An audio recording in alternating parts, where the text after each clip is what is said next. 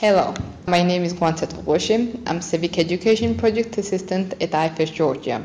Democracy and Citizenship is a fully accredited university-level civic education course developed by IFES. It is now offered at 27 higher education institutions, including Maritime and Police Academy, as well as School of Public Administration. By 2016, more than 7,000 students have completed this course. An integral part of this course are action projects. This is a part of the course when students plan and implement projects of their own design.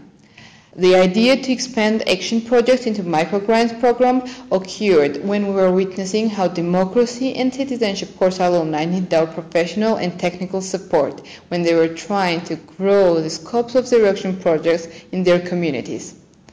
As a result, IFES launched micro-grants program where youth organizations submit project proposals for funding. In 2016, 11 youth-led organizations are implementing their projects throughout Georgia with IFES support.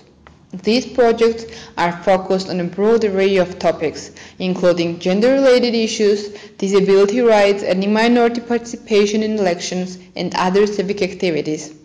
Today, we have a guest, Meri Namgaladze. She is an alumna of Democracy and Citizenship course and also the leader of one of the youth organizations which is implementing their project in Batumi, Ajara region.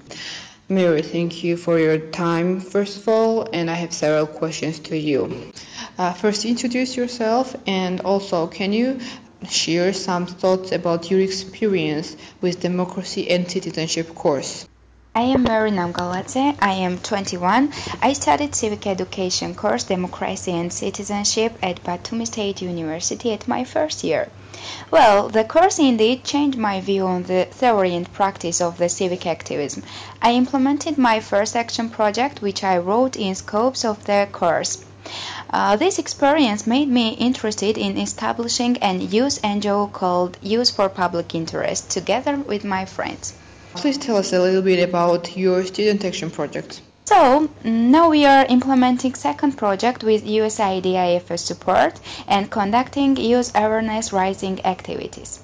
Through these activities, I became aware of possibilities how to change youth routine life into active citizen life.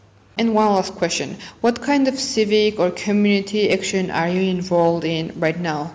Well, the perception of world around me was different before the Democracy and Citizenship course, and now I live and act in a real world, always thinking about making a positive change in the community.